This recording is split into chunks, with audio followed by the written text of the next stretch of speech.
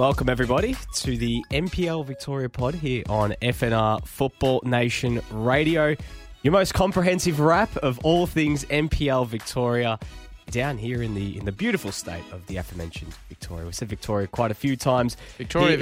Seconds, but just to remind and bring home the fact that this is the great state of Victoria, so you've got to make sure that you hear about it as many times as possible. Anyways, Nick Tabano and Lockie Flanagan here in the studio. We do apologise for the minor delay, but we're here nonetheless for a jam-packed show here tonight. A lot to get through from all three tiers of NPL. Obviously, as well, the Doherty Cup this weekend, Doherty Cup final between Bentley and Oakley.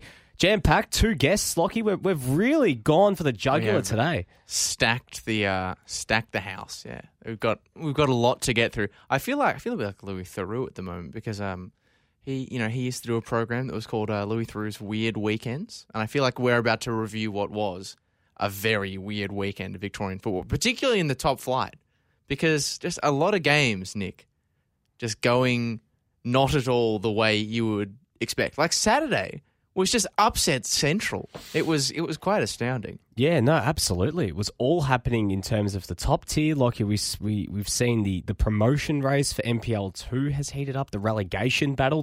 We've had our first two promoted sides from either of those three teams. Well, now two teams. We had one team last week. Now we've got two in NPL 3, and of course that is Preston Lions. We'll be joined by their striker Connor Bell in about an hour's time. Obviously, we're going way beyond the 7 p.m. time slot. We have to squeeze Connor in. We've said to the overlords, we've said, look, keep us on the air. Don't cut us off. There is a lot to get through.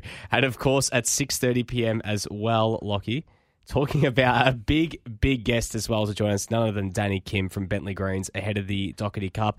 Obviously, they suffered a tough defeat on the weekend against the Altona Magic, but he'll preview this Saturday's clash against Oakley, which promises to be a massive clash down at Lakeside Stadium. But Lockie, where should we start? Because there is a lot to get through, and take it away.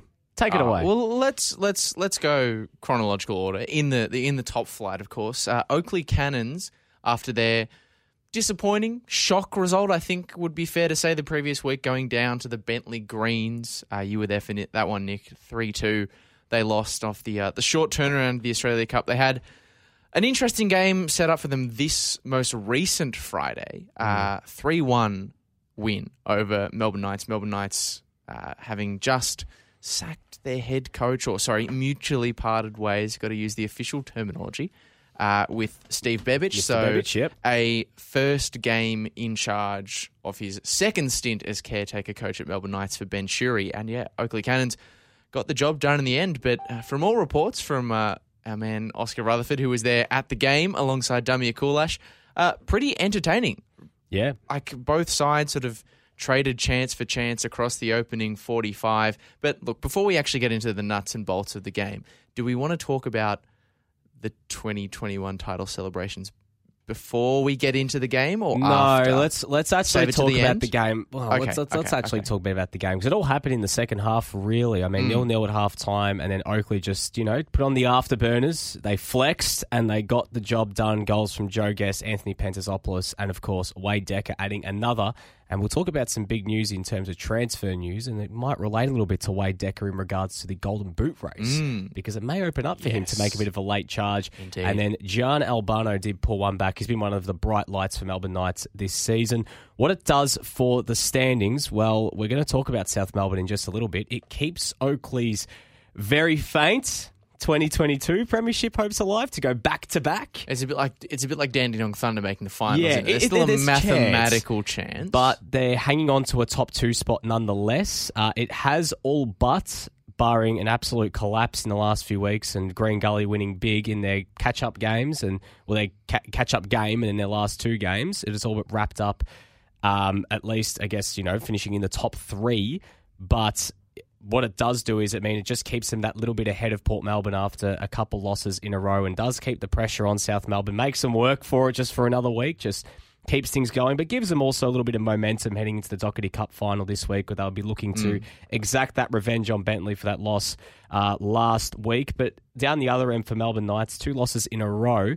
Mathematically, though, Lockie, I know this is not going to happen because it's going to take, but they are barring. The last few weeks have been so desperate to pull other teams into the relegation scrap. No, I just want to make things interesting. I'm just saying. But look, Melbourne Knights are safe. All right, we'll say they're safe. You got to be careful what you wish for here, Nick, because you were like Altona. They're in trouble, and they pulled off a massive result. Was I wrong? They're probably pinning your words at in the Paisley Park dressing room. Well, Nick Dubano said we might go down, and did it work? It did? Yeah. So you know what? Thank me later.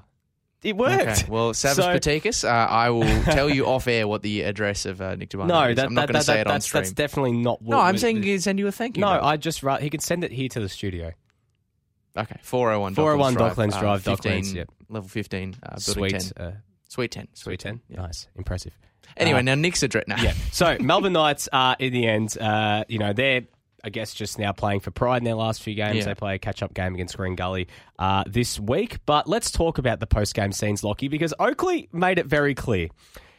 From all what we'd heard before the game was, we've won the 2021 Premiership, but we are not going to celebrate. Well, there wasn't even a post from the Oakley Cannons account. I think there was one, but it was deleted on the night of. Friday night rolls around. There's a guard of honour from the Melbourne Knights players.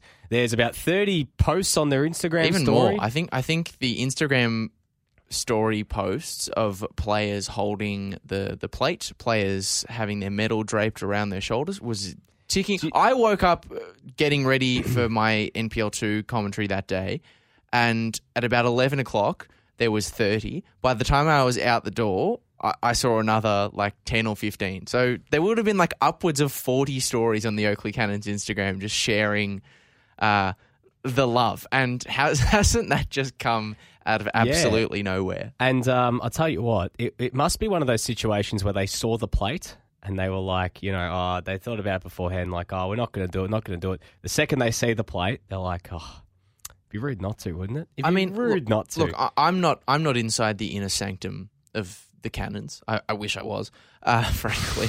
It'd make be a fly on the There'd be a wall lot of good post-training dinners there. We all know what the souvlaki is like. But I wish I was. Wish I was. But I reckon, or I just wonder, rather, whether there's a bit of an element of Schadenfreude here. I think so. Because it's not that long ago that I remember speaking at full-time in, I think it was Oakley Avondale when Oakley beat them 6-2, and saying to one of the assistant coaches at the full-time whistle, "Are you aware that you guys mathematically can win this?" And he was like, "Yeah, someone mentioned that during training on the weekend. I don't think any of us care." And now fast forward to them actually winning the thing, and we have Guard of Honour, we have post-match celebrations, we have Oakley players from the 2021 season who have moved on. Coming back. So Ryan Pachkowski was there? Shout out to Ryan Pachkowski, because he sent me a message, obviously lucky enough to know him through Langwarrin, where he currently plies his trade now in the NPL2.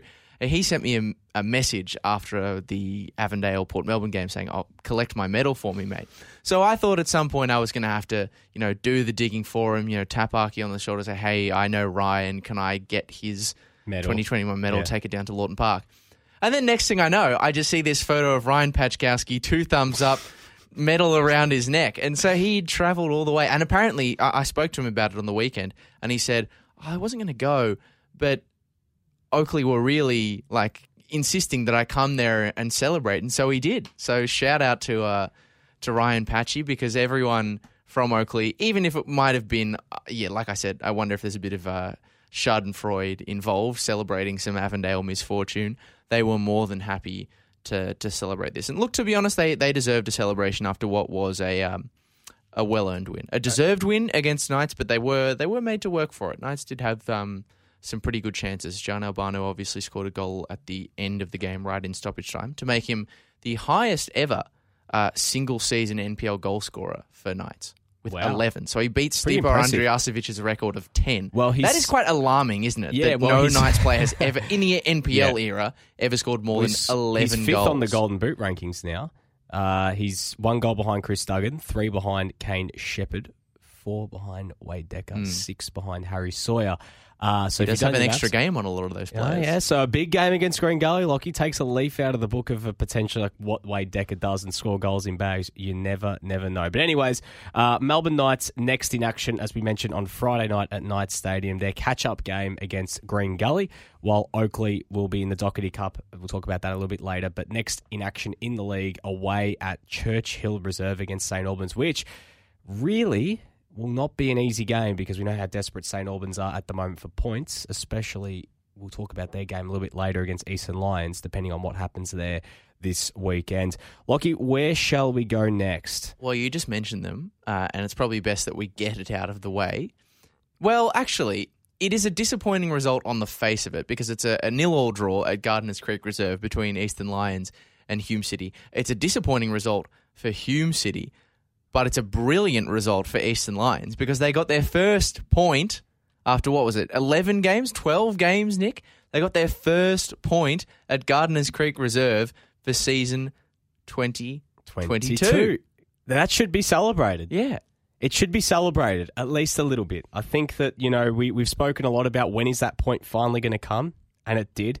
I mean, good on them in the sense that finally they actually did get that point. It was a pretty bad game. Like, let's be real, from a neutral point of view. Well, I mean, it wasn't much of a... No. Look, I went and watched the game back, and it wasn't really much of a footballing. Like, you talk about how, or I was saying before, that Knights made Oakley work for their 3 points on Friday night. Well, Hume made Keegan Coulter work for Eastern Lions' point in this game. It kind of reminded me of one of the other 0-0 draws that Eastern Lions had right at the start of the season with Altona, where Altona just peppered the goals, but Keegan Coulter played an absolute blinder. And he did that again. He made a couple of really, really good saves in the first half off Sam Ford, and then a spectacular outstretched leg save to deny Josh Bingham, effectively one-on-one, pretty much got it with the inside of his ankle, basically. A pretty outstanding reflex save. He's the only keeper now in the season, Nick, to have made over 100 saves.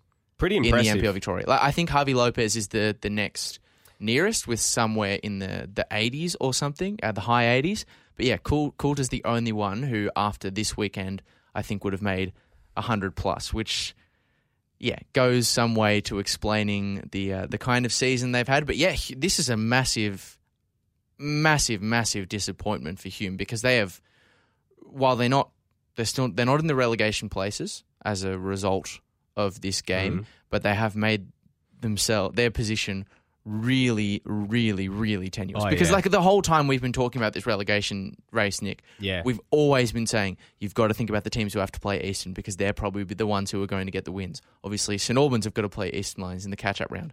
This was Hume's game. Like, this was their game to break away, make it more comfortable potentially, and put the likes of St Albans and potentially Altona under pressure too in that relegation race. They blew that chance. They continue to leave themselves vulnerable. And Dandy City, who knows what kind of Dandy City is gonna see out the season because they got a fantastic result, which we'll get to the chance to talk about later. Absolutely, and obviously, as you mentioned, Hume getting that point, it does keep them on goal difference just ahead of Dandy City for the time being, but it really is 2 points dropped because it really could have just given them that bit of extra breathing room. But right now, Dandy City right in the hunt, Lockie, so I'll be curious to see how it all plays out in the next coming weeks. Obviously, as you mentioned, Eastern Lions playing St Albans on Friday and Hume City hosting Dandenong Thunder the following week. So see how it all plays out in the coming days. But Lockie, we're very fortunate enough to be joined by a very special guest here on the NPL Victoria pod. Because, of course, this weekend is the Doherty Cup final. Bentley Greens taking on Oakley down at Lakeside Stadium. 4 p.m. kickoff on Saturday.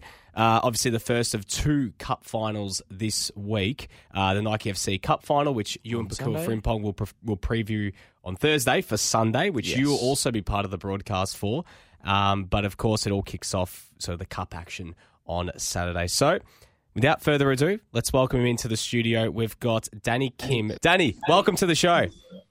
How's it going, boys? I made it. Yeah, no. Good to have you, Danny. Absolutely. Well, Danny, it's a big week coming up for Bentley. It's really been big game after big game. Saturday, Doherty Cup final against Oakley. I guess, how are the guys feeling heading into that one? Yeah, no, I've actually just rocked up to training now. And yeah, no, it looks like the boys are buzzing. I'm literally looking at the training pitch at the moment. We're setting up for a big session. So yeah, no, it's going to be a good week. I mean, how are you feeling heading into that game, Danny? Because obviously it's one of these weird situations where you've played Oakley so recently. Obviously, a fantastic result against them last Monday, got the win 3-2. Do you take a lot out of that fixture that you can maybe use and give yourself hope going into a Doherty Cup final? Yeah, no, 100%, 100%. I think when we played them first in the season, the first time round.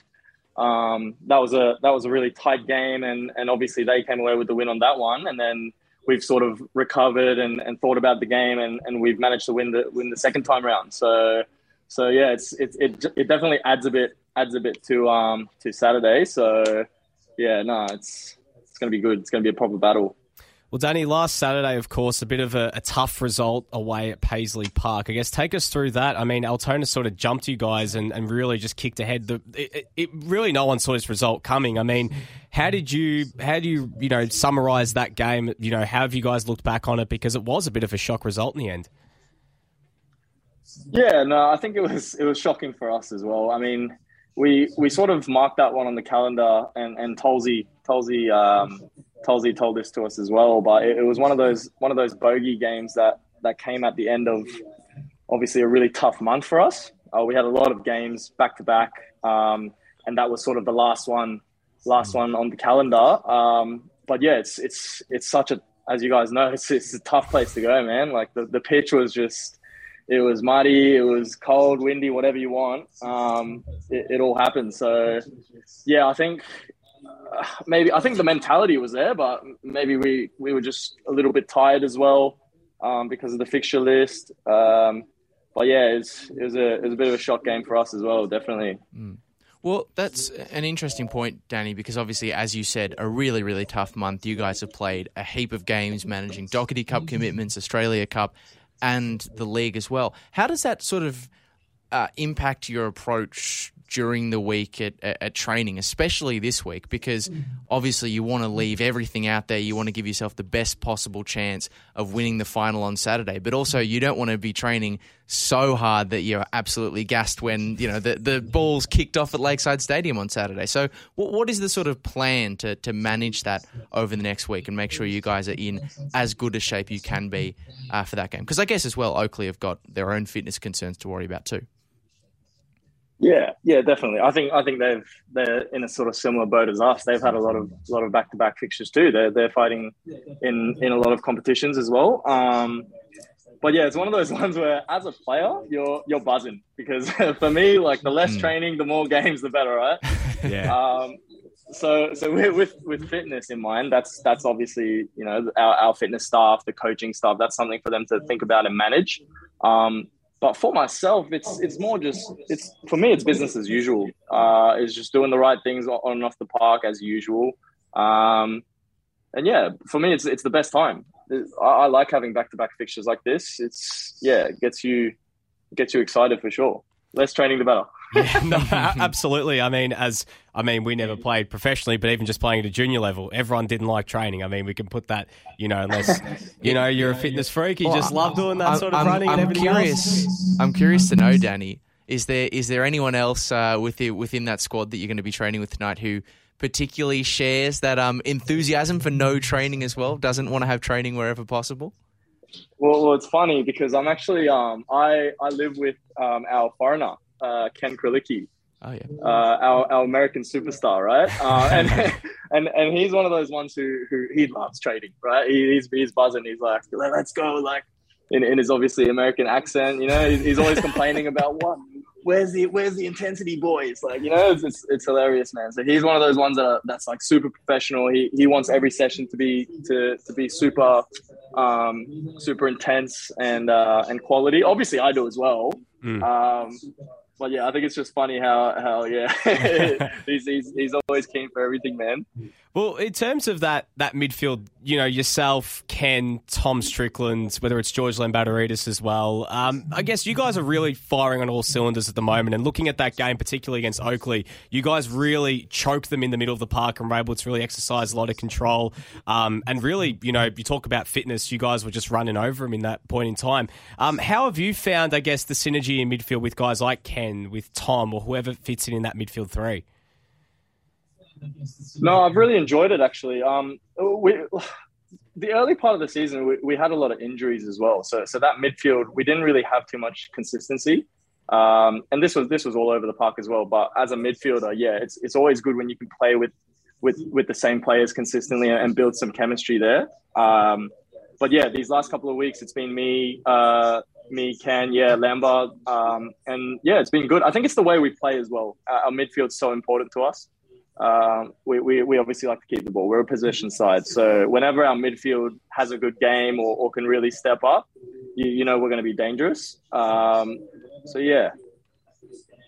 I mean, because you live with him, I've got to ask the question. Just a little bit on the Australia Cup. Obviously, you guys got that dramatic extra time win over Broadmeadow Magic, and it was your housemate who was the scorer.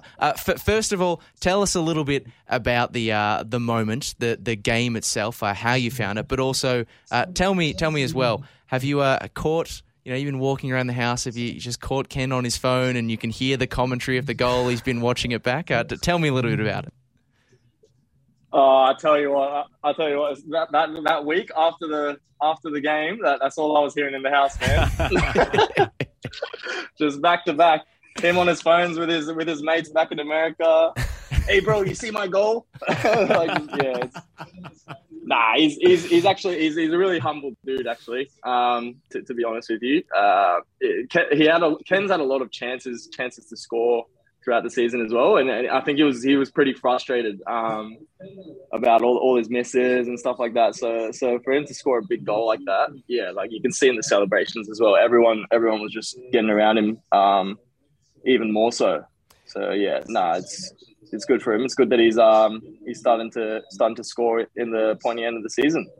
Well, how exciting is it playing in those games, Danny? Because national stage, you know, you get the opportunity to play against, you know, potentially now in the round of 16 with the pool narrowing, you could come up against some A-League men's sides. How exciting is that for yourself, but also for, you know, the rest of you guys to get that chance to really put your names out there and play against the best of the best? Yeah, no, it's always exciting. I mean, these games are pretty rare, especially if you're lucky enough to come up against an A-League side. I mean, I've done it before.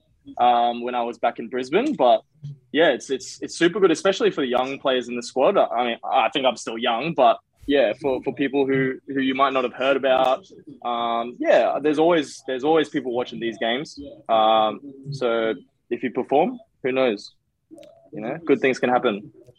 That's true, and you guys sort of got to see that to quite a significant extent on the other end that night, because the young keeper, Zach Bowling, made so many saves time and again to deny you guys. Oh. Were you sort of shocked by his performance in that game? Because obviously reserve keeper coming off the bench after an injury, you're not expecting much, but you guys must have been shaking your heads at some of the saves he was able to make in that fixture.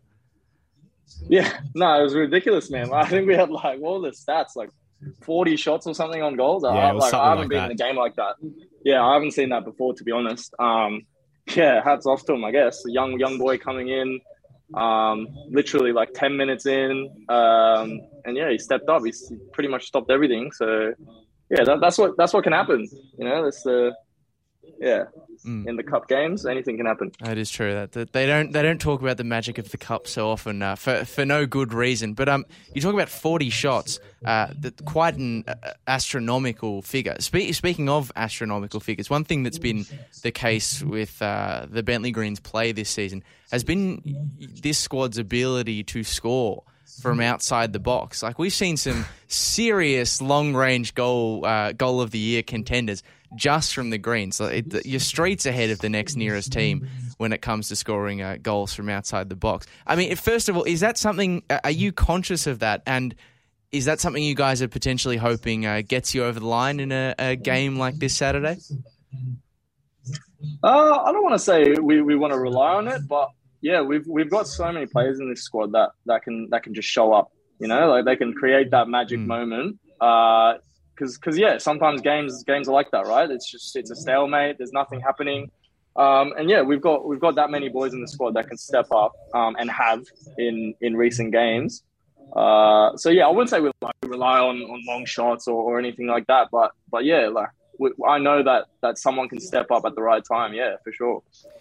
Danny, before we let you go, I guess just one question I want to ask was about Christian Cavallo coming back. I mean, he's been out for so long. You would have seen him on the training field for so long, building himself up for the moment that he had against Oakley last week, and he's getting himself back to full fitness. I guess just having him back, how much has that galvanised the rest of the team to have him, playing again after what has obviously been a really tough year for him on the sidelines?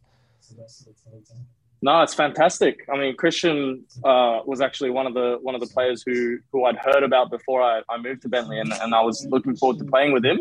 But yeah, obviously injuries have been really tough. I can actually see him on the field right now. He's just he's such a hard worker and just a professional. Like he's always the first one out there with his he does everything perfectly with his prehab and all that. So yeah, I think he deserves that bit of recognition for sure. Because yeah, we've all been there, right? The injuries it's one of the toughest parts of the game. So yeah, no, hats off to him. I hope he's fully involved on the weekend. And yeah, hopefully he comes up with another goal for us. Well, Danny, thank you so much for joining us here tonight. Good luck for Saturday. Hopefully you guys are able to, bring home some silverware for Bentley. It's going to be a massive game on Saturday, so good luck to you and the rest of your teammates. For sure. Thanks, boys. Thanks for having me on. Not a problem. That was Bentley Greens midfielder Danny Kim joining us live here on the NPL Victoria pod. Lockie, it's going to be a huge game on Saturday. Yeah, absolutely massive. And I wouldn't be surprised, given the last few weeks that he's had, if Ken Krilicki is maybe heavily involved in scoring another important cup goal. I did like the honesty from Danny there. How about the impersonations as well? The impersonations were good. I do appreciate that. It is a good thing, a player in a dressing room who can just whip out a bang-on impression of one of their teammates. And I'll admit that I've never heard Ken Krilicki speak, other than maybe the post-match interview that he might have done in the Australia Cup game. But I'm sure that was pretty close to bang on. And also respect to Danny Kim for trying the impersonation, not behind his back, but when presumably he was standing on the other side of the camera. Well, we could hear in the background of the entire interview, I think they were playing it out loud.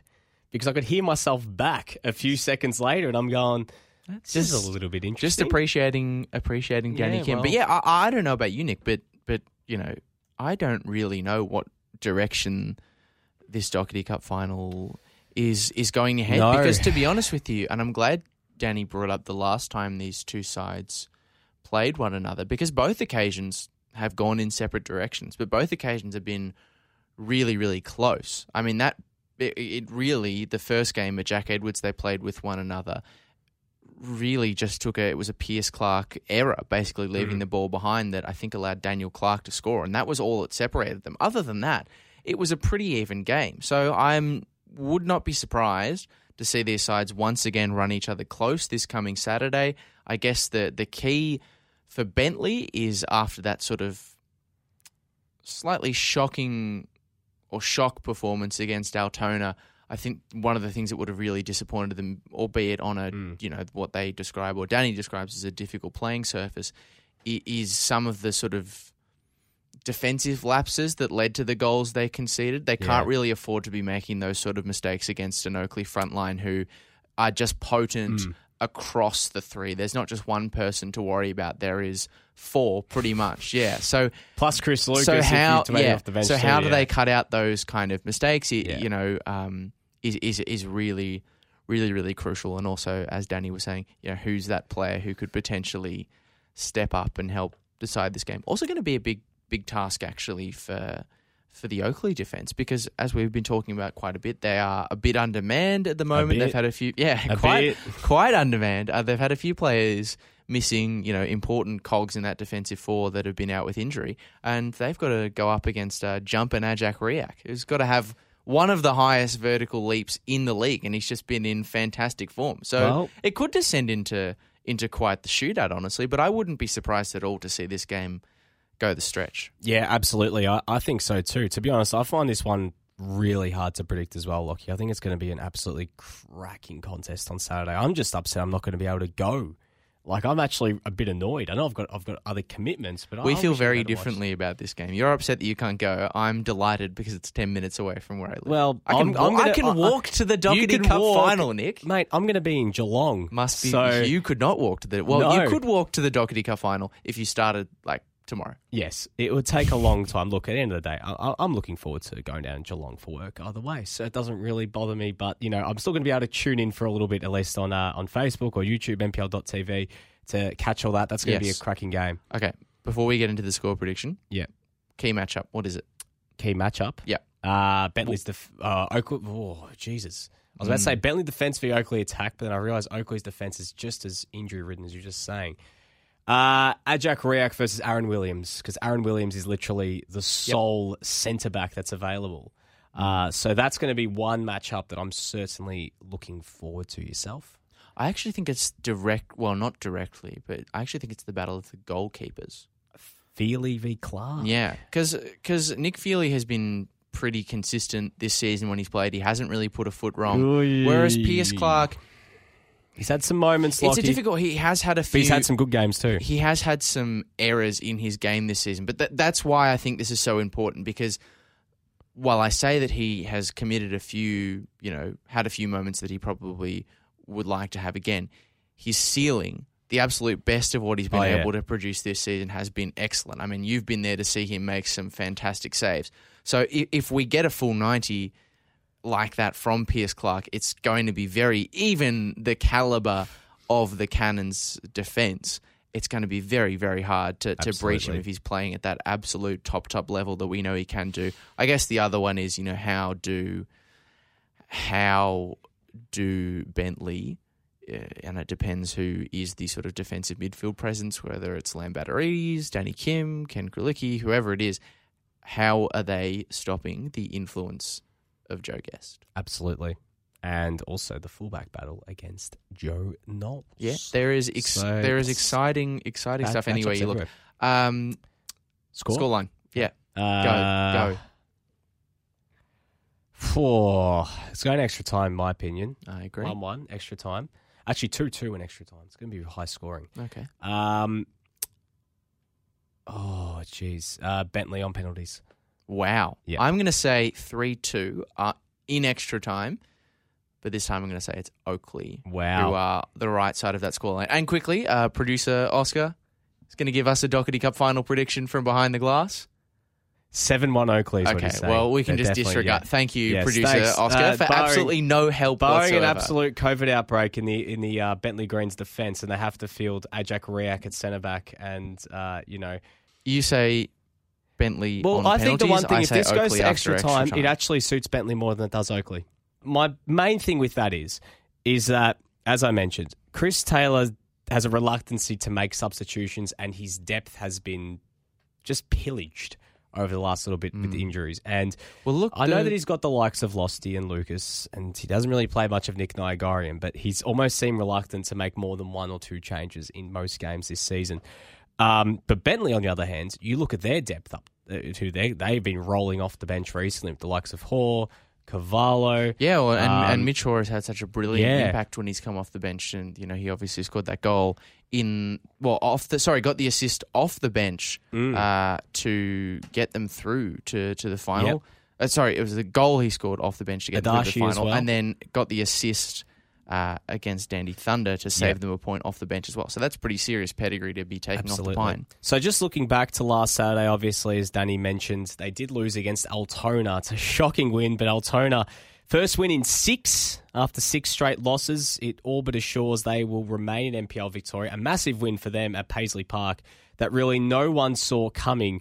So it all but assures them of safety. They play Melbourne Knights after the break after the Doherty Cup break in a couple of weeks' time. So good for them that they've been able to all but assure themselves out of that scrap heap, because they were edging ever closer, especially if they'd lost that game.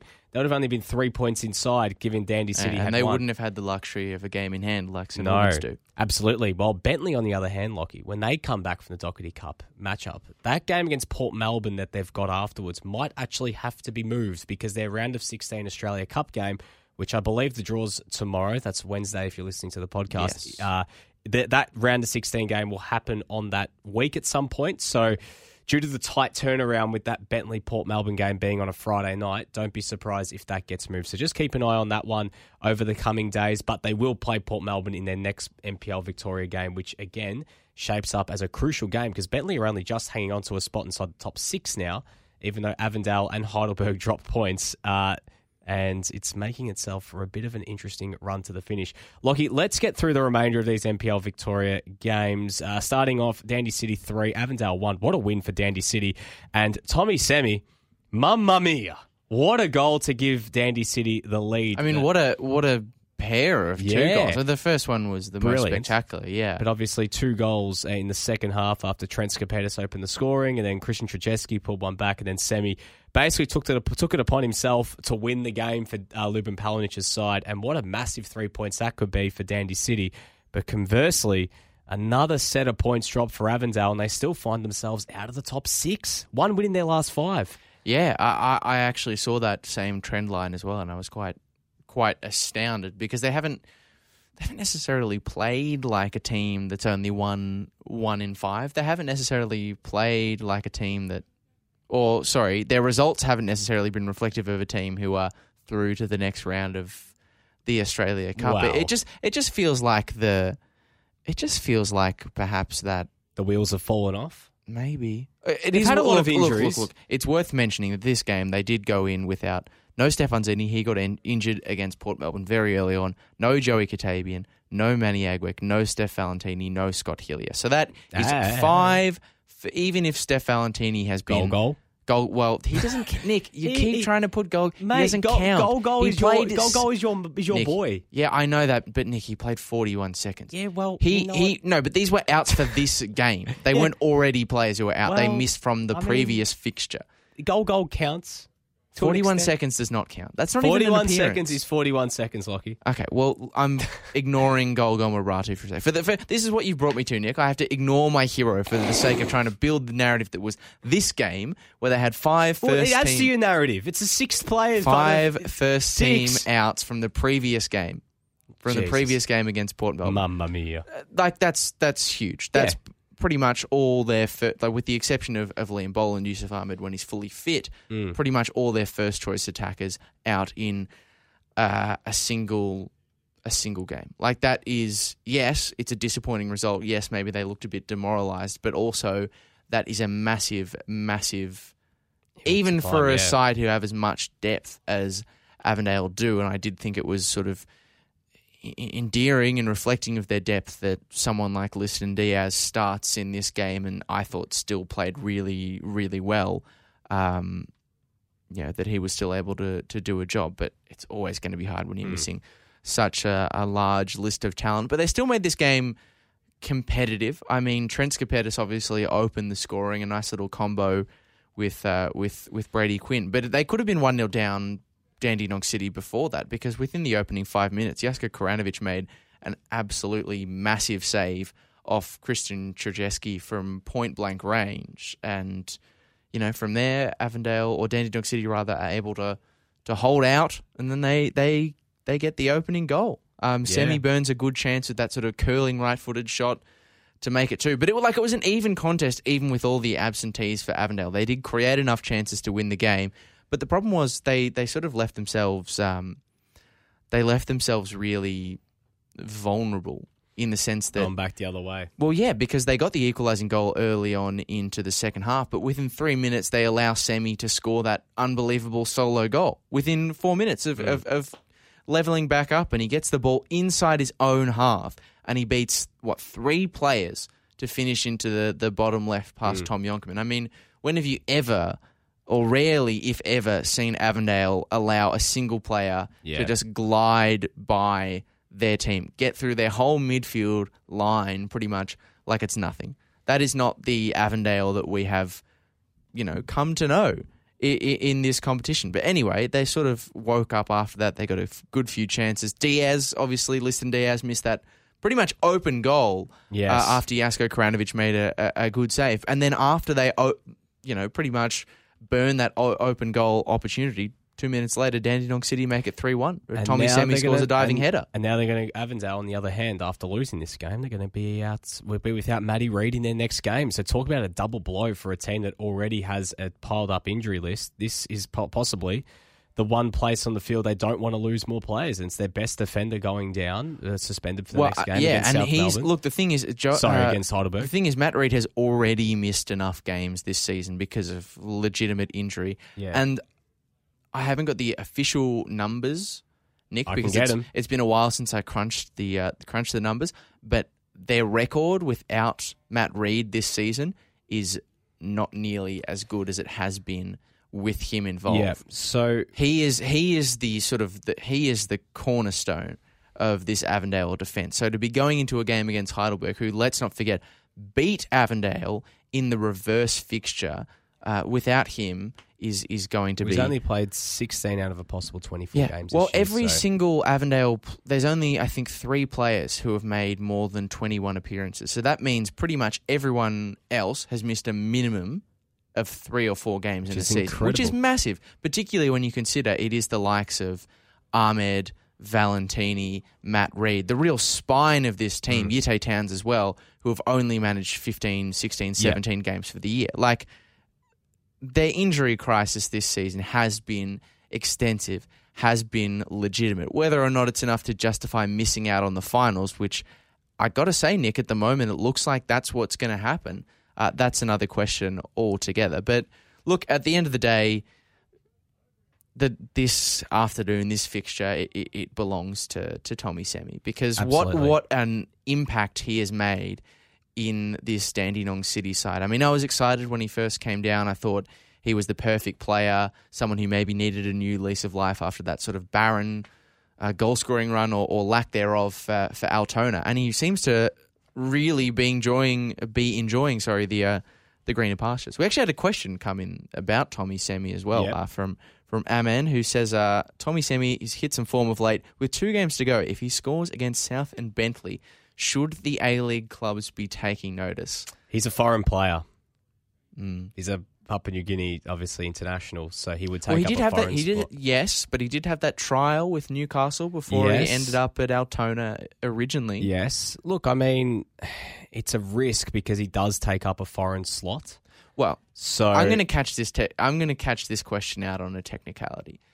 If he scores against both of those teams, is it enough to make A-League clubs take notice? No, there's a lot more forwards that I'd be looking at before Tommy Semi. Well, no, I think it is enough to make them... take notice. It's enough to make them take notice, but is it... In order to make Tommy Semi into a prospect that an A-League men's club would want to sign, or someone like a Newcastle Jets to give a second chance to, we would have to see a season Yes. We know or have seen over the years just how much more often than not it actually takes for an NPL Victoria or an NPL player who has that NPL stank on them to get into the A-League men's. It takes a lot. I mean, Joe Knowles has been consistently brilliant season on season on season since he's come in for Oakley, and only now are we seeing him get his A-League opportunity. Like, you have to be really good. And as good as Tommy Semi has been since he's come in for Dandenong City, any scout worth their salt will not be forgetting the 13, 14,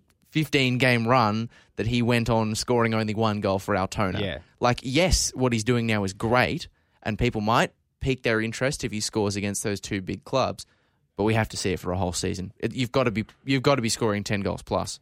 Yeah, no, you're right. I mean, there's so many other players that I think in NPL Victoria, and the thing that, again, that you didn't even mention, he takes up a foreign slot. That's like the big stank. There's been so many good foreigners that have played in NPL Victoria. Tasuku Sakia, Alejandro Sanchez in New South Wales. Yes. There's so many of them that just haven't made that move because it's a risk picking up a foreign player who's been dominating the NPL, especially at A-League level where you've only got a few foreign slots, and foreign slots get judged more harshly than arguably any other in an A-League team. So I just don't see it. I think that he's definitely got a lot of quality, but I just don't see it. But anyways, Lockie, because we do need to get to Connor Bell soon, and we've still got to rush through the rest of these games. What it does do now for Dandy City in turn is that it puts them only goal difference behind Hume.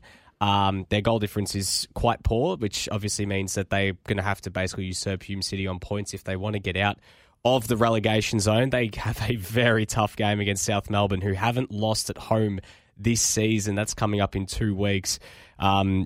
Yeah, that's going to be ridiculously tough for Dandy City, but they're on a bit of a run at the moment. I could see them. See them getting a point. Dandy City have been pretty poor on the road this year as well, so it's going to be tough. But I just think that considering South as well be playing for the premiership, and they're not going to want to let that drag on for an extra week, and that will be South Melbourne on their home turf. It was only 1-0 last time they played. South did find it hard to break Dandy City down at Frank Holohan. This is very different. Very, very different. Yeah, it's different because South Melbourne won't have their star striker. Yeah, well, I mean, yes, but at the same time, it's still South Melbourne. It's still the armoured tortoise of NPL Victoria that are going to... It's true. They're going to hit them hard. I still think they're a chance. Potentially they're a chance, but a big chance. But it might be a moot point because Hume City have also got to play Dandenong Thunder, and that's a team who they could get a result against. Yes. They had a 3-3 draw last time out. That was a super competitive game. So you'd say that Hume is still in the box seat. But look, there's every chance that depending on the result of the catch-up game between St Albans and Eastern Lions, if Eastern Lions somehow pull off the upset, you'd say there's every chance, really, that Hume and Dandy City could maybe... tied up. They could both jump. Maybe. I still don't know. It's nice that we don't know, Nick. It's nice that we don't know. Yeah, and obviously Avondale, what a game this is, playing Heidelberg at the Olympic Village that weekend as well, which in what really shapes up as do or die for Avondale. They lose that game. It's barring Bentley not winning against Port Melbourne, it all but ends Avondale's hopes. But keep an eye again on that fixture because it could get moved because Avondale again playing Australia Cup that week. This fortnight, as I was saying, on the day at Olympic Village when they played Green Gully. Next fortnight, Gully game, Avondale game. It's pretty much a play-in tournament. Sure. For Heidelberg. They didn't get the result in the first one against Gully. They need to get the result. This is to guarantee it because, again, Heidelberg, Eastern Lions on the final day. So they give themselves a great shot, whereas Avondale, Heidelberg and South Melbourne, they have to win both games pretty much to give themselves even a chance. Not to guarantee finals, but to give themselves a chance. So Heidelberg pretty much win this game and they are playing for their right to guarantee a final spot and to knock Avondale out, which I'm sure will be motivation for them too. Absolutely. So we'll keep an eye on that in the coming week or so. So we'll preview that next week as well as we get a little bit closer to that. But Lockie, we had one guest. We had Danny Kim join us a little bit earlier, and in just a second we're going to be joined by Connor Bell from Preston Lions, who'll be obviously up and about after it wasn't only just one game at Frank Holohan this weekend, Lockie. There was obviously two, and the one on Friday night was almost the precursor to Dandy City's win against Avondale. But this was some sensational scenes, obviously, down in NPL 3, seeing Preston seal their promotion, their passage back to the top, to the second flight, obviously, of Victorian football. They're top of the league, I guess, for the time being as well, with that win over Melbourne City going into the final 2 games. But looking forward to now being joined by Preston's one of their star attackers in Connor Bell, who is with us right now. Connor, welcome to the show, mate. Cheers, mate. Thanks for having us. How are you?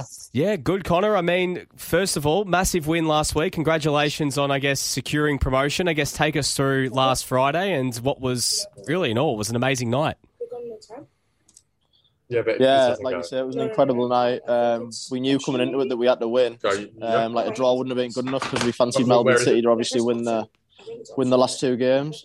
So to come and nick a result in the fashion we did, because I don't think we played very well as a team. I think we knew that, but to get a smash and grab like that was perfect. Absolutely, and I mean as well, the big part about it was obviously the noise that the Preston fans made. Obviously, it's nothing new for you guys. It's a weekly occurrence, especially at home games. But them coming all the way down to Dandenong for that one as well. How much extra, I guess, does that provide for you guys in terms of extra buoyancy and, feeling that support from the Preston faithful last Friday? Yeah, well, obviously it was strange to have the game so far away. And it was quite last minute. The venue changed as well, so we weren't sure how many fans were going to come. So when we got there, the atmosphere was already building before kick-off, so we were kind of expecting a big crowd then. And then obviously kicking that way second half as well, kind of sucked the ball into the goal kind of thing. So the support was unbelievable, but we've had that all season, so it's to no surprise. And hopefully we get a massive crowd for the Ballarat game next week. It will be brilliant. And it was funny as well, Connor, because we were speaking to Josh about it, because obviously he called the game. And it was funny because about like sort of half an hour before kickoff, there wasn't as many people, but it was because everyone was stuck.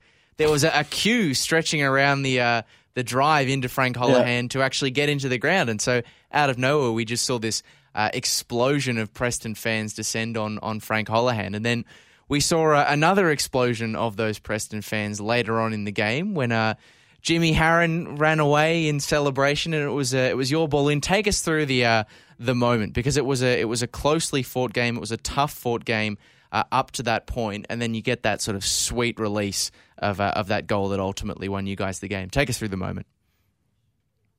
Yeah, so obviously we hadn't created much second half at all. The first half we had a couple of chances, but second half we hadn't really created much. The pitch wasn't good, didn't suit either team. And then, we managed, I think I won the free kick, and then Ned was taking the free kick, and to be fair, Louis shouted over saying, "Con, make a run near post." And then to be fair, Ned couldn't have picked up the ball and placed it any better than where he put it. It was a great delivery. And then obviously me and Jimmy have both gambled at the front post, and he's managed to get a contact on it, and then the next 20 seconds is just a blur. Like, I kind of talk you through it. I've watched the replay a few times and I still can't remember what was happening. It's just absolute chaos. Like, it was one of the best moments in football I've had. And like I say, the fashion we won it as well, because it was a smash and grab. We hadn't really created much. Probably didn't deserve to win it on the whole base of the game, looking at it, because they had a good few chances in the second half as well. So the fashion we won as well was just brilliant. And obviously with only 10 minutes left and the whole occasion, and knowing the draw probably wasn't good enough, that all built into a special moment. Well, Connor, this is 9 wins in a row now, and I mean, it came after, at one stage around May, there was a bit of a lean patch, 3 games in a row that you guys didn't win, but you've hit your straps at almost the right time and you've kept this momentum going. I guess, what have you noticed in terms of the shift ever since that loss against Box Hill to now, getting all these wins in succession? What have you noticed has changed throughout these last couple of months? Well, I'm not going to go into the details of the meeting, but we had a meeting after that bad patch because we all looked at ourselves as players and as a club and said, like, we're not doing good enough. So you can call it a crisis meeting or whatever you want to call it. But we all came together as a club kind of thing and said, like, we can't afford to drop any more points. We knew we go on a run, and any level of football to go on the run we have, there's something to... But we were still creating chances in the run. I think Louis pulled us because a few of us were getting disheartened, but it wasn't the fact that we weren't making chances, we weren't taking them. Creating chances, then that would have been a problem. But like I say, we were creating chances, and then just we've been on a run and we've ground out results. Like the other night, probably didn't deserve to win, but we've come away with a win. If you look back at the run we had mid-season, we might have came away with a draw then. So just a mentality shift, probably knowing that we can't afford to drop any more points if we want the championship. Well, look, I know you said it was a blur for you, Connor, the 20 seconds after that goal went in against Melbourne City, but I know you've had the chance to watch it back on replay. But my question is, have you had the chance to speak to James Harron about his celebration? Because he's there against the fence, celebrating with the Preston Ultras, and then all of a sudden we just see him holding this Go City advertising boarding and throwing it back over the fence. What was going on there? Well, I do know that he was on a yellow when he done that. So if you actually watch the video, I start walking back and I'm trying to block the referee's view so he can't see in case he gives him a second yellow. So I put my arms out because he started speaking to the linesman, and I thought he was going to get a second yellow. But yeah, that's what Jimmy's like. Obviously, first goal of the season for him as well, and what a goal to get. So I was buzzing for him, and then obviously the celebrations that followed. Well, speaking of goals, Connor, you've obviously not been doing too badly in that department yourself. 12 for the season. What's been the secret to this quite impressive run you've been on in this second Preston stint for you? To be fair, if I'm being truthful, I would have liked to do a few more. I've had a few chances. I think I've hit the post or the bar 4 times in the last 5 weeks. Obviously, if they go in, then we're having a different conversation. But obviously I'm playing on the wing. I've played striker my whole life, so I kind of know where the net is. And like I say, the team creates chances, so as long as the team are creating chances, I'm confident that I'll put the majority of them away. Well, Connor, you've obviously been bolstered by the likes of Johnny Germano and Sasha Oganovsky coming in during this recent window. I guess how important have they been, not just as being players on the pitch, obviously Sash coming in obviously towards right at the tail end of his career, coming out of retirement to play. But in just terms of, locker room figures, guys who have been there and done that at the highest level, I guess how much of a boost has that been for you guys, I guess, just from that standpoint? Yeah, you've hit the nail on the head. Like I said, the on-field stuff they'll bring. But off the field, got quite a young squad. Not me personally, but if you look at some of the younger lads, they'll probably look up and like to see a few more senior figures, which we've not got in the place. And just the knowledge and the game management stuff. Like there was a moment in the game the other night. We were under the pump for the last 5 minutes, and Sash came on, and there's a high ball coming in, and instead of just heading it away, he's just casually knocked it back to the goalkeeper. It's just a little thing like that, but it takes the whole pressure off the team. It kills the game for another 20 seconds. You can't buy that. And then in terms of Johnny, he's come in and give us a bit more quality in the final third, that final ball that we were missing. So them few additions that have come in towards the end part of the season has probably contributed to the run as well. So it's just what we needed. Well, and it feels like those little tips and tricks being dished out by the experienced players have rubbed off on the youngsters, because obviously you mentioned Nadim's ball in for the winning goal on Friday night, and he's been one of these players, I think, who really has stepped up over this run, playing in defensive midfield, pinging those nice long passes to forwards like yourself. I mean, it does feel like Nadim and the rest of the young players in the side have really stepped up over this run as well. Yeah, totally right. I think the young players have definitely stepped up. It was mentioned in the meeting that we all need to pull together as a team, and I think obviously they were coming into a new club, the young lads. And like you say, the pressure at Preston's probably different to most other clubs, but they've grown during the season, and then you've seen the fruits of that in the last few weeks. I feel like everyone's playing well and stepped up and doing what's required to win the championship. Well, Connor, obviously 2 games left in the season. The NPL 3 title, you've got the promotion secured, but the title is in your hands. What's the mood? Are you guys confident that you can close out these final 2 games of the season and maintain this unbeaten run and end the year as NPL 3 title winners? Yeah, listen, I'm not going to lie and not say we're happy we're promoted. Of course we are. But the goal of the season, we weren't speaking about promotion, we were speaking about championship. So I think everyone were laser focused on winning the championship. And I think, by me personally, probably speaking on behalf of most of the lads and the coaching staff, if we get promoted and don't win the league from this position, we'll be disappointed. So laser focused on the next 2 games. And hopefully we can bring the championship home and go 11 wins on the bounce, which would be incredible at any level. Well, Connor, thank you so much for joining us here today. Good luck for get this week off, get a chance to reset, then obviously the following week and whatever's to come after that. And hopefully there's some silverware to go with that promotion. But again, thank you so much for taking some time out. No worries at all. Great show, fellas. Thanks for having us.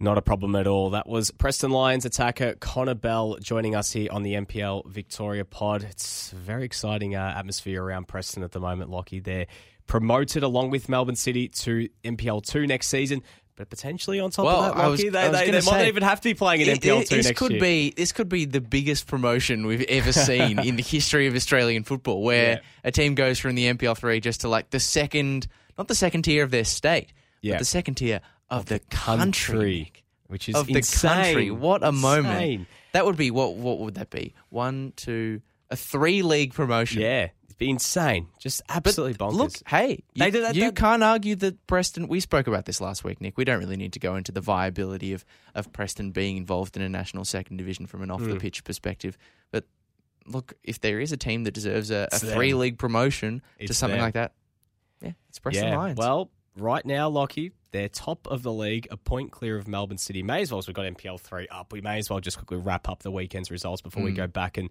have a look what happened in the rest of the results in the first and second tiers. So, Box Hill 3-3 against Whittlesea. That was the other Friday night game at Wembley Park.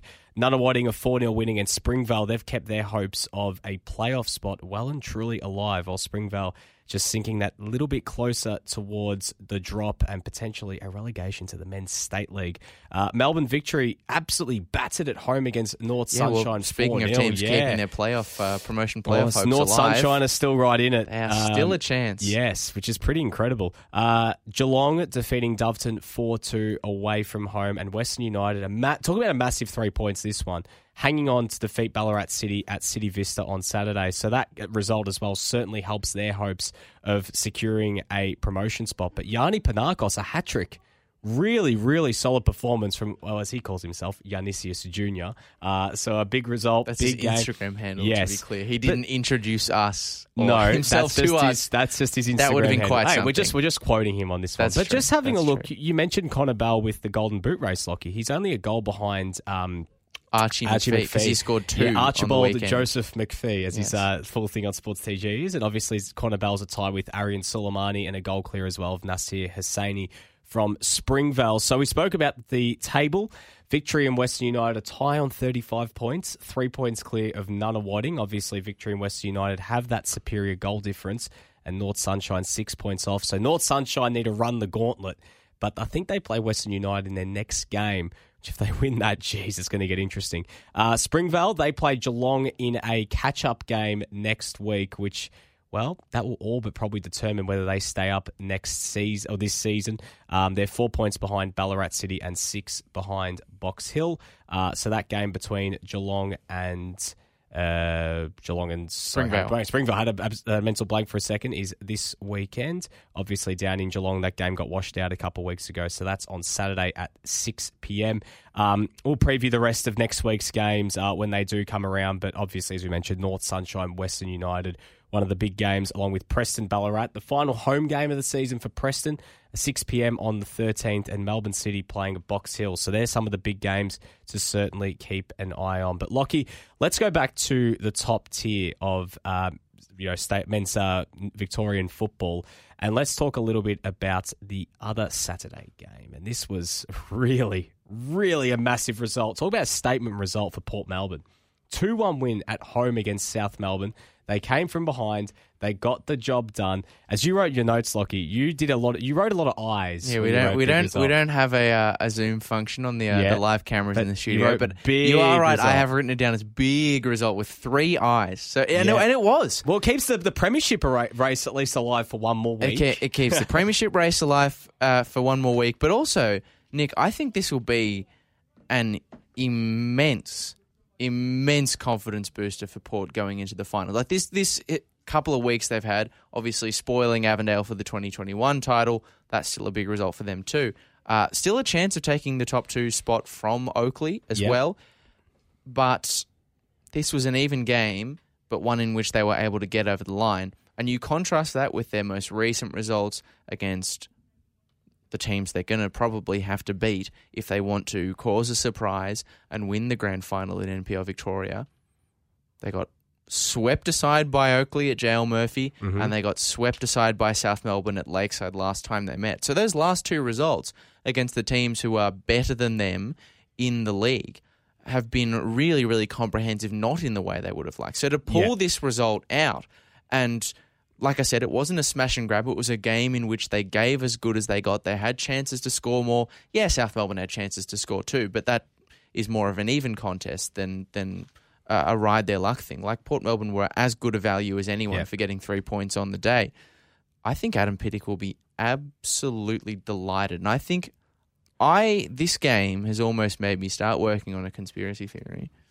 A conspiracy theory? Should I get some... No. X-Files music up here, Lockie. I just wonder if maybe, because we have to talk about the other part of this, which is South Melbourne and the player they're losing. Yes. Does this potentially mean that Port Melbourne are, the sort of the sneaky chance to actually win it ahead of Oakley and South Melbourne? Oh, I just wonder. Now I've got my own because I just feel like things are going well for them at the right time. I've got my own conspiracy theory in regards to Port Melbourne. Which is? I think that, how they say that there's like a tactical finish when it comes to finals. Like you hear it a lot in the AFL about how some teams say, well, you might want to miss finishing in 4th. It's better to finish 3rd because you get the easier of the 2 teams and you match up better against them. So I feel like it's only remiss if I pull up some music. Supercoat Smart. Some music in the background. No, definitely not the Supercoat Smart Puma ad there. But let's get the music up. So, Port Melbourne have the best away record out of any team in the NPL. Guess how many games they've lost on the road, Lockie? 1? 1 game. Wow. Now, can't believe I was right. That's the real shock. What will happen if they finish 3rd? Now, they'll host the final in the first week, but should they win that, where do they go? On the road. To play Oakley or play South Melbourne. I see what you're doing. Now, I know they beat South Melbourne at home. They beat Heidelberg at home. But what I'm trying to say here, Lockie, is I want to believe that maybe a third place finish for Port Melbourne is the best finish possible solution. Melbourne. You know, in the words of Doctor Strange in Infinity War, Lockie, how he said there's only one way out of what was it, like 7 million different things that he saw, different possibilities. He said there's only one. I'm looking at you, Pakua. There's only one possible way that they can win it. It's playing away. Maybe this is it. Is playing away. So talking about problem with that though is if they got to the grand final, would it not be played at? Is it going to be played at Amy? Or will it's still technically an away ground. It's still technically away. Neutral venue. How does that affect the Port Melbourne formula? Well, I mean, Port Melbourne's only loss on the road, Lockie, though, was against South Melbourne 3-0. Yes, but they have beaten them since. Look, I understand the end of the day. You want to finish top two because you do get the week off. I come at it from a slightly... I don't think your conspiracy theory is without merit. I don't think it goes against my argument. Do you have your own conspiracy theory? No. No, Nick, cut the music. Cut the music. My reasons for feeling this way are this. You head into the finals. Oakley are flagging just a little bit, just because of the injury crisis. Could still be in the Australia Cup. The amount of games they're having to turn around. They've got big things to kind of contend themselves with. It might affect them going into finals. Mm-hmm. Port Melbourne haven't got any concerns like that. Sure. They've got a fully healthy squad. They've got a squad who they didn't bring anyone in the mid-season window. They've had this same team who knows exactly what they're doing. No distractions. Yep, players who are coming into really, really strong form. Josh Wilkins has been brilliant in the last two games against Avondale and South Melbourne. He got the assist for the equalising goal. South Melbourne, on the other hand, yes, been great all year. Haven't lost at home. Let's get all into of that, Lockie. But they're going to have to play out the end of the season and the finals without the NPL Victoria Golden Boot in Harrison Sawyer after it was announced today, Nick, that he has made a move to the Indian Super League. Well, as yet unnamed Indian Super League 17 goals this season, Lockie. And the thing is, unfortunately for South Melbourne, they couldn't delay the transfer because it had to be done in the Indian transfer window. So Harrison Sawyer, obviously, they couldn't even loan him back or do a guest marquee, just some kind sort of thing. Marquee. That's a quote Greg Blake there. But anyways, no. But honestly, it's a massive loss for South Melbourne. Luckily enough for them to have a guy by Jai Ingham just waiting on the bench who was just maybe this has been the whole reason. See, for I don't agree with that, Nick, because I understand that's hoof it long to Harry, and it's worked all season in terms of that. I don't even think that's necessarily fair though. Yes, that was kind of how they started the season, but they have become a little bit more than that. Sure, Harrison Sawyer is not just winning the ball in the air. Yes, he is doing that, but over the course of the season, this is the kind of the point that I want to make with this is he actually really deserves this move because the goal scoring is a great season. The goal scoring is one thing, but he has really developed that element of his game, which is the hold up play, which is actually bringing other players into the fold. I remember watching him a few weeks ago against Dandenong Thunder, and I was actually really taken with his ability to bring others into play. I was like, you didn't yes, they've been trying to use you in this way for a long time, but you didn't have the same level of aptitude for this. But he's spraying balls in behind for his teammates. He's really developed that element of his game. And he deserves the move. But I don't know how South Melbourne are going to sustain themselves without it. Look, as you said, Jai Ingham sitting on the bench. Yeah. They've got the cattle to figure out a solution. But, can you fix a Harrison Sawyer-sized problem with someone the size of Jai Ingham? I don't know. Well, you're going to have to change the way you play. But can they? Yes. You got to have a plan. You got to have a plan B, Lockie. I know think that South a lot Melbourne of us have had a plan but luckily B enough, this year. Now Esteban Quintas would have known that this deal didn't just happen overnight. It's been festering. But also, they don't really have a choice, though, Nick. Sure, but they're going to have to change up something, and they're going to have to try something on the training yard to maybe try and opt for a different system. Yeah, you can change something, but it's I can decide chop off my leg and see if it'll grow back. Like what I'm trying to say is here, okay? It's going to be a big loss because they have tailored a lot of the way they play around Harrison Sawyer, and he has scored a lot of goals. He's been getting involved in the link-up play, but it's not as if they don't have other players who can hit the back of the net and score goals. Of course. But how are they going to bring those players into play? We're not Esteban Quintas. We can, sit here and say, yep, how? But I'm sure he's going to have to. He's probably right now in a war room meeting with his assistant coaches trying to work out. I wonder if it's the same one that Preston were doing halfway through the season. Because hopefully for their sake, the alarm bells will be ringing at South Melbourne, going like, "How are we going to fix this up?" But you're right. They've got time. This is the beauty. I know it's not a lot of time. Do they have time? There's 2 weeks left of the season, Nick. Okay, what are they doing this weekend? They've got 1 week off. Yeah, but that gives them more time than say they have a game in 3 days. It's still only 3 weeks, Nick. Still, but they've got to work something out. But this is the system it's the that same has been logic. entrenched in the way that South Melbourne have played and got results all year. Sure. Yes, they're going to have to change, but you don't just... Jurgen Klopp doesn't just throw the book out and be like, okay, we've got 3 weeks to figure out a new system. But then what are they going to do? So what are they going to do? Just stop playing? Yeah. They're going to have to do something. They're going to have to try something new. Of course, but of course they're going to try something new, Nick. But my point is not that. My point is, will that be enough? Is that actually going to get them over the line? I'm not sure that it will. Well, it's enough. I think there'll be enough for them to win the premiership this season at least. But they need 2 points. Will it win them the grand final? Okay, but against Oakley's battered defence, is that really going to be... But this is why I'm saying Port Melbourne are the team that we should be worrying about. But maybe they won't have to worry about them until the Australia Cup. Oakley have got their Australia Cup concerns. South Melbourne have got to literally learn a new playbook. Port Melbourne, they've been playing the same playbook all year with the same players who are playing well. I would not be shocked to see them steamroller both of them because I think they are coming in to good form at the right time of the year and they don't have to concern themselves with how we're going to play. Who are we going to play with? Who's injured? They don't have to worry about that. They can just play their game. And if they keep on playing like they did against South Melbourne, like they did against Avondale, who knows? We could be talking about a Port Grand Final win. I think South Melbourne are still the favourites, but it's not easy to figure out how to fix that problem overnight. But then I'm going to ask you conversely is, as much as Port Melbourne were able to work their way through South Melbourne's defence... Okay. South Melbourne's defence, you got to think about it. Doesn't matter about them overly scoring. They only have to score 1 or 2. You can't win a grand final 0-0, but yes. Yeah, so they've got to work out. You can win on penalties. How are you going to break down the South Melbourne Armoured Tortoise? They've still scored 57 goals this year, Lockie. Obviously, 17 have come from Harry Sawyer, but they've still found a way to score 40. That's a lot more than... That's more than half the league. It's more than Green Gully. To be fair, more than Nick, Dandy Thunder. When Harry Sawyer, I'm thinking back to 2021, and when Harrison Sawyer got that syndesmosis injury last year, that coincided with the dip in form. Like South Melbourne's had a brilliant start to last season. Harrison Sawyer got injured, and then the second half of the season they faltered. They brought in Josh Baresi. He wasn't able to do the same job as an attacking outlet. He was clearly more of an attacking midfielder.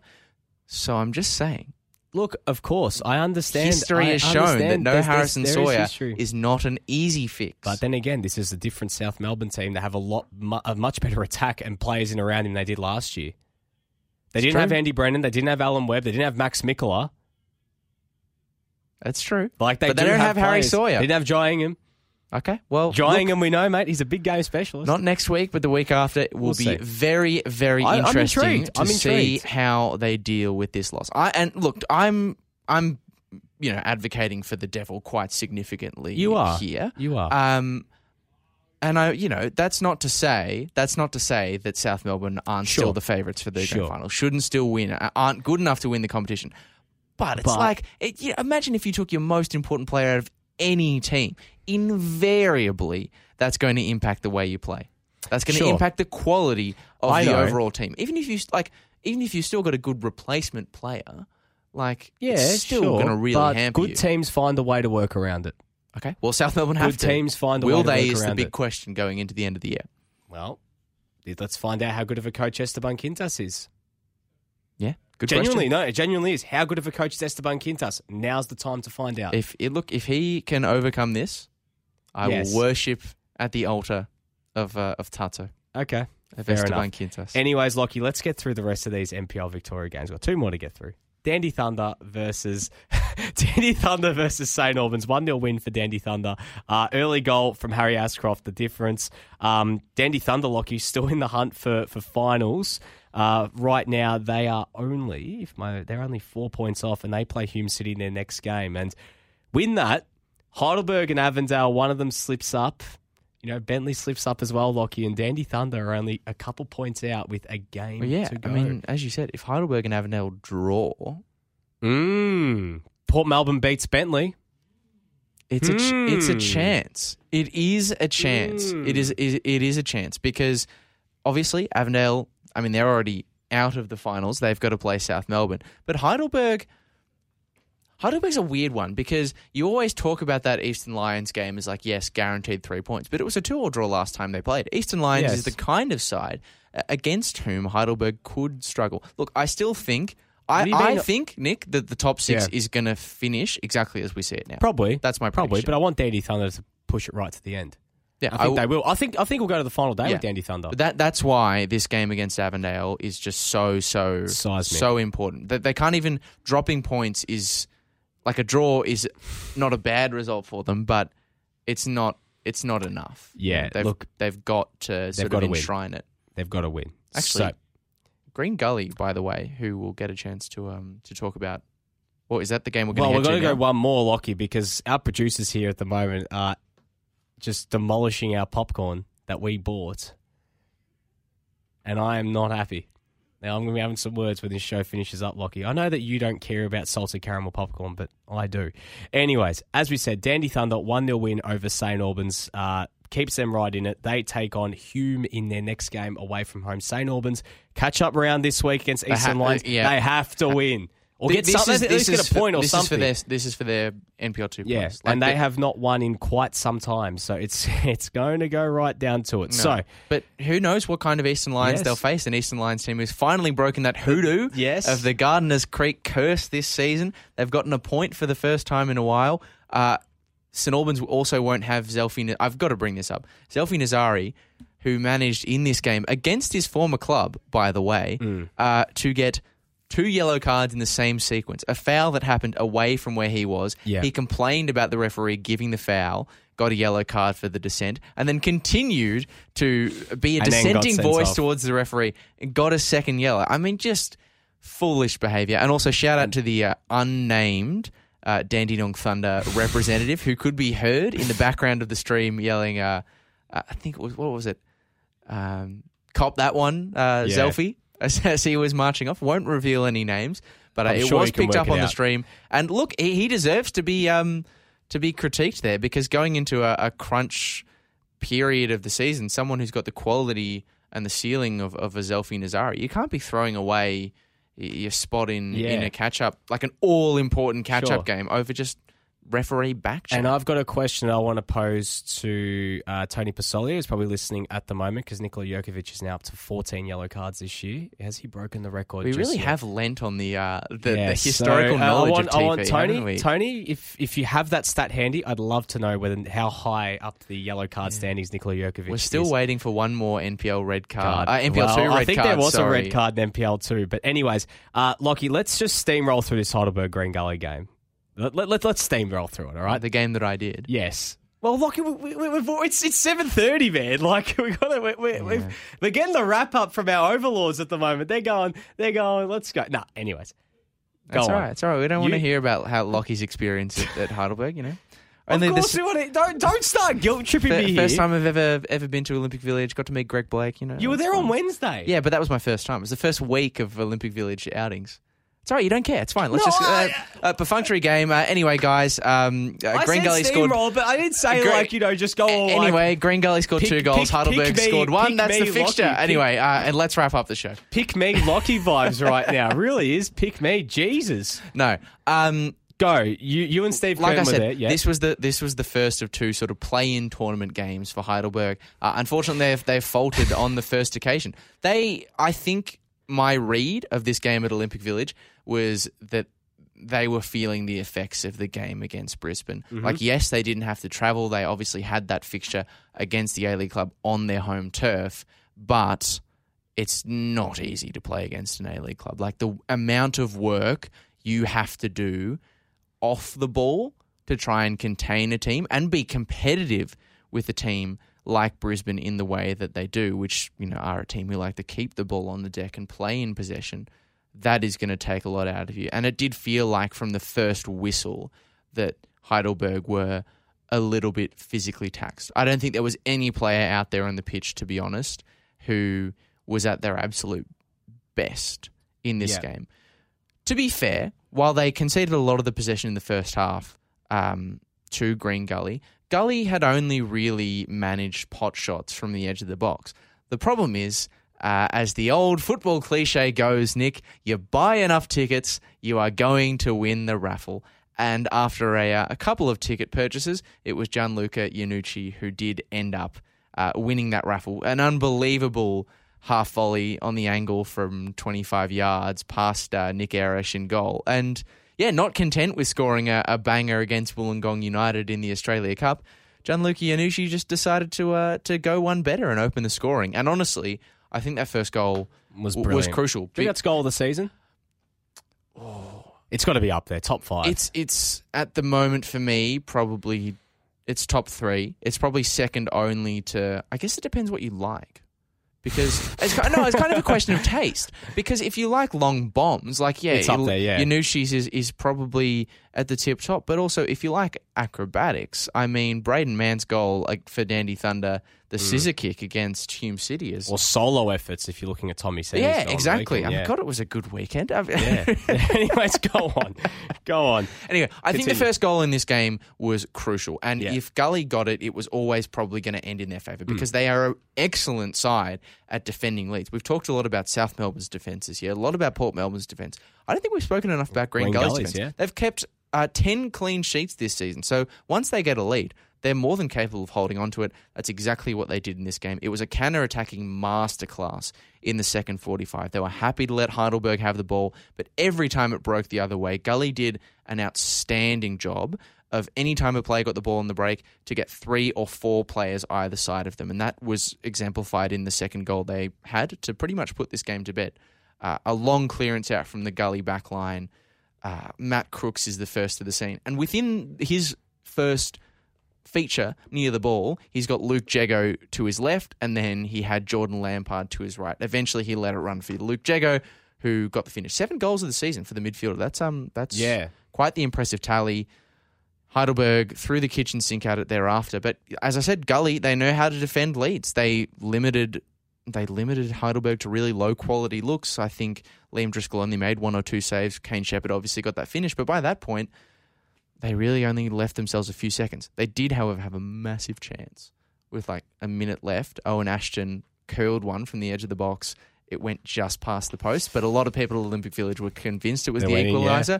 But I think Heidelberg will be one of, if not the most grateful team that they have got a nice catch-up round break. Yeah, fans grateful.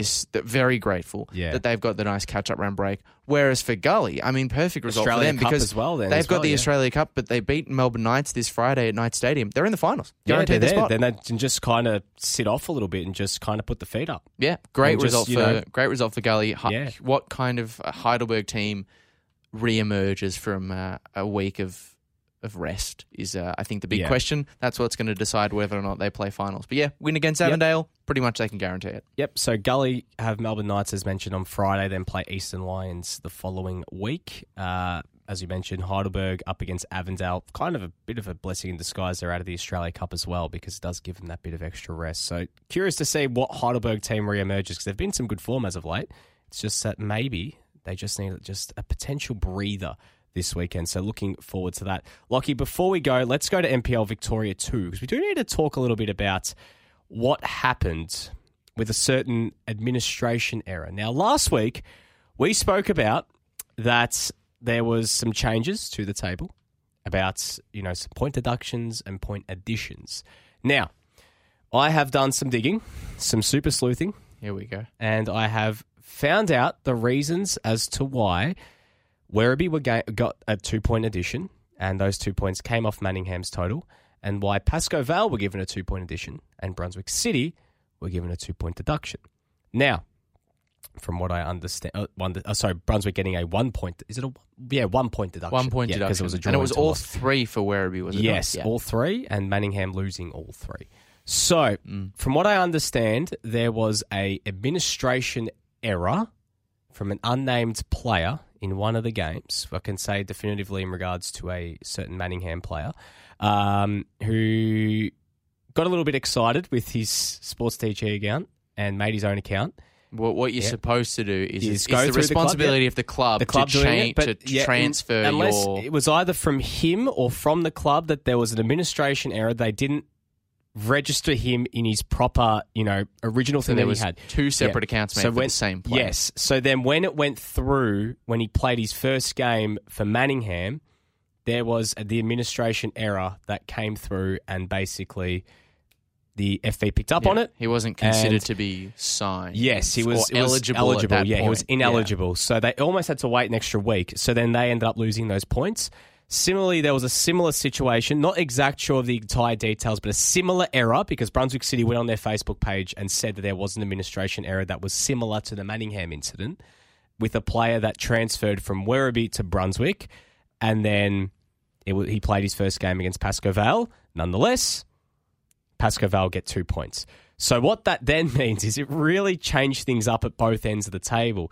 And what a weekend it was of NPL2 action, Lockie. And we were lucky enough to be at the Venator Club last night for Bulleen versus Pascoe Vale. It's like the gods of football looking at the NPL2, seeing the points deductions. And they haven't just blown... You're only supposed to blow the bloody doors off. They've blown the bloody whole car NPL2 truck is just bang. It's wide open. It's in pieces. Pakua, don't look at us like that, all right? We're just trying to have a bit of fun here, all right? Starting off on last Friday night, Brunswick Juventus, Brunswick City. Brunswick Juventus 2-2 against Brunswick City. Means Massive that, both dropped. ends. Huge point for Brunswick City, but 2 big points dropped for Brunswick Juventus. Gianfranco and Pellizzeri sent off at halftime. I'm not going to say don't why. Say why. Yeah, don't say why. For those who were at CB Smith Reserve and saw it, you do know why. So he won't be on the touchline for their catch-up game against Kingston, which is a huge game. And it's not an easy game either because let's not forget, Kingston are still fighting for their safety. And they're great on the road. And they're great on the road. Yeah. So there was no happy scenes down at John Kay Memorial Park on the same night. There was no... not a happy edition of Cotsy's Corner because they lost 3-1 against Manningham, who after losing those points made up for it straight away and got the win. Yeah, just said, you know what, stuff it. All right, let's just shore things up. They weren't able to get the job done, so Manningham with the win. North Geelong did what they had to do, beat Kingston 2-1 at home, keeps themselves in top spot, edging closer to promotion, but not just there yet. Goals from Anthony Banavac and Caleb Mikulic extending his lead on top of the Golden Boot race. Lang Warren, Lockie, you were down there. A massive 3-1 win against GV Suns. A bit of a scare. Yeah, come from behind win against Goulburn Valley. Matthew Breeze, of all people. I thought Matthew Breeze was retired, but he's come back. He's scored 3 goals now in 6 appearances for GV Suns. And what an important... I'll touch on that later, but what an important asset he could end up being for a one-off game. Their promotion relegation playoff games. Yeah, Lang Warren eventually... coming from behind in this game, second half goals from Marcus Holmes right out of the blocks pretty much helped them to turn it around. And then Jacob Brito, a young former Dandenong City youth, some people who watch the NPL might remember him from last year, who has had an excellent couple of games, got his first goal in Langy colours to just sort of seal it up. I think Langy were the better side on the day, but they were made to work for it by the Goulburn Valley Suns. And look, I will say this, for Goulburn Valley have dealt with an immense, almost an Avondale-level injury crisis. They've used 36 different players this season. They lost their starting keeper to a season-ending injury at the start of the year, Zach McLeod. All the best, Zach. And they lost their captain as well, Matt Lelliot, to a season-ending injury. Jamie Lelliot is a certain Collingwood player still living rent-free in your head, Lockie. I'm ignoring that. Well, there is an actual James Lelliot who plays for Goulburn Valley Suns. Legitimate player, poor form from see Oscar out there. Anyway, they've lost their captain and their keeper to season-ending injuries. Yeah.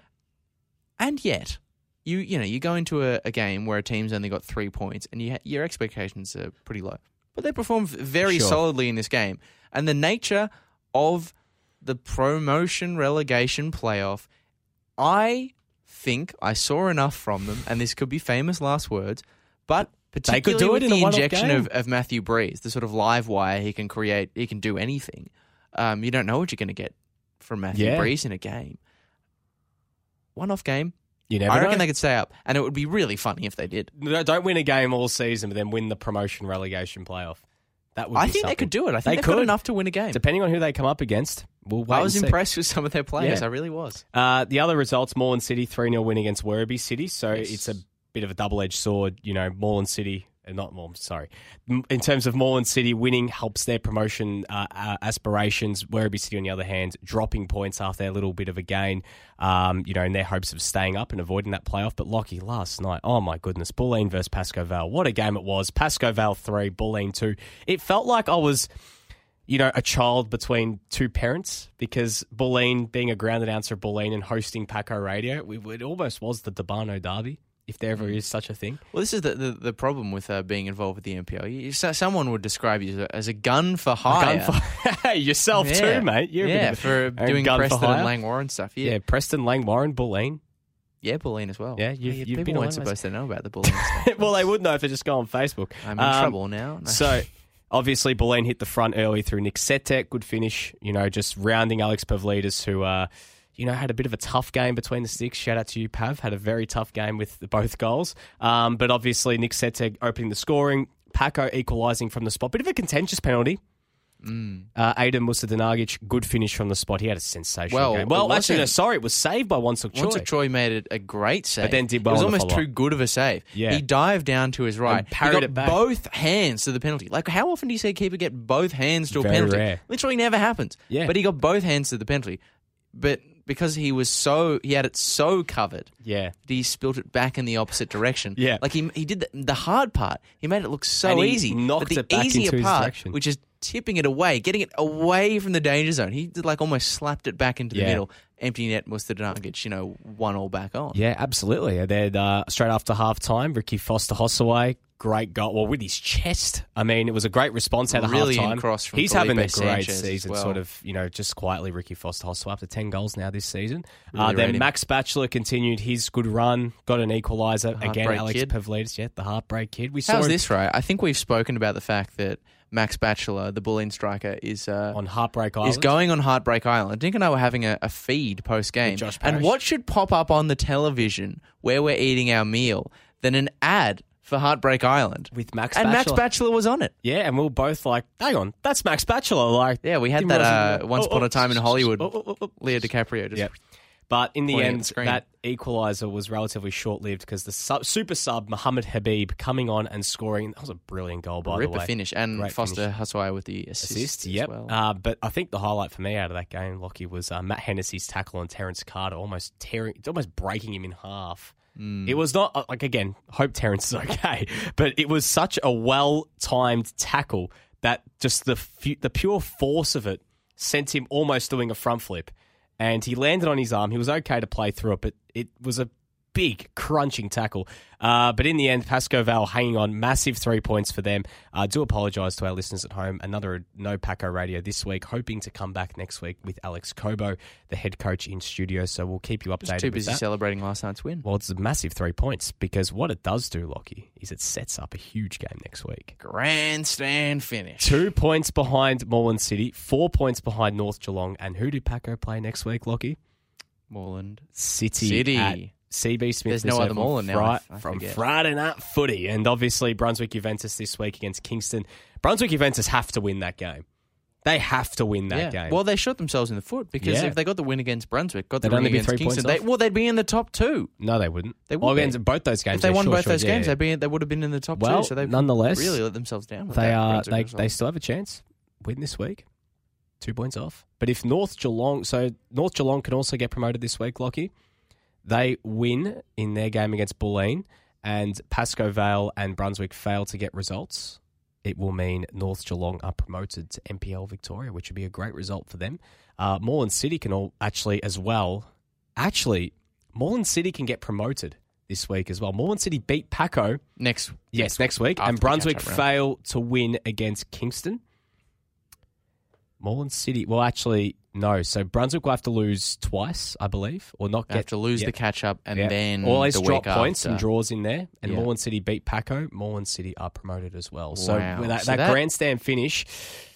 Ooh. I mean, we've got promotion relegation playoffs. We pretty much have Yeah. promotion playoffs because Moreland City have got Paco, and then North Geelong. And you could. This is so tight. This is for people who haven't been paying attention to the NPL2. This is so tight that there is a conceivable reality in which North Geelong and Moreland City draw with one another. The present top two on the final day, and that result could stop them both from being promoted. And what that would mean is that Paco and Brunswick Juventus would both have to win. So Paco have Northcote, Brunswick Juventus have Werribee. But obviously, in between that, Brunswick Juventus play Manningham. So there's some tough games there for Brunswick Juventus. They're winnable games. Yeah, but they're tough. Winnable games. They're tough because no Werribee, easy games in the NPL2, mate. Talking about the other end of the table, Lockie, Werribee are only goal difference behind Kingston in the relegation playoff. Brunswick are a point ahead of them, and Langwarrin now 3 points. You think Langwarrin are just about safe? One more point you'd think would wrap it up. Wrap it up. I mean, they play Brunswick and Manningham in their last two fixtures. So games. They're, again, right for your place in the NPL2, pretty much those fixtures. What that means, we got confirmation from this from FV today in regards to what it all means. So 12th, GV Suns will play third in the NPL3, which will at this point be Melbourne Victory, and Western United, who are fourth at this point, will play against whoever finishes 11th, which will be Werribee at this stage. So that's going to be massive promotion relegation playoffs.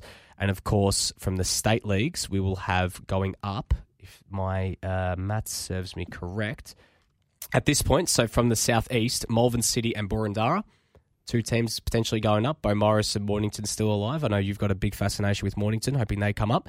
And of course, in the northwest, Caroline Springs and the Essendon Royals as the top two teams. We're good to see Geordies in the NPL. I'm looking forward to that. Might get someone on from Essendon Royals in a few days' time as well, potentially. Chat a little bit about them. Big weekend of action, obviously, because they continued this week. But anyways, Lockie, quick predictions for the two catch-up games this weekend. Starting off Knights Gully. I'm going Gully wins. I'm going to say 3-1.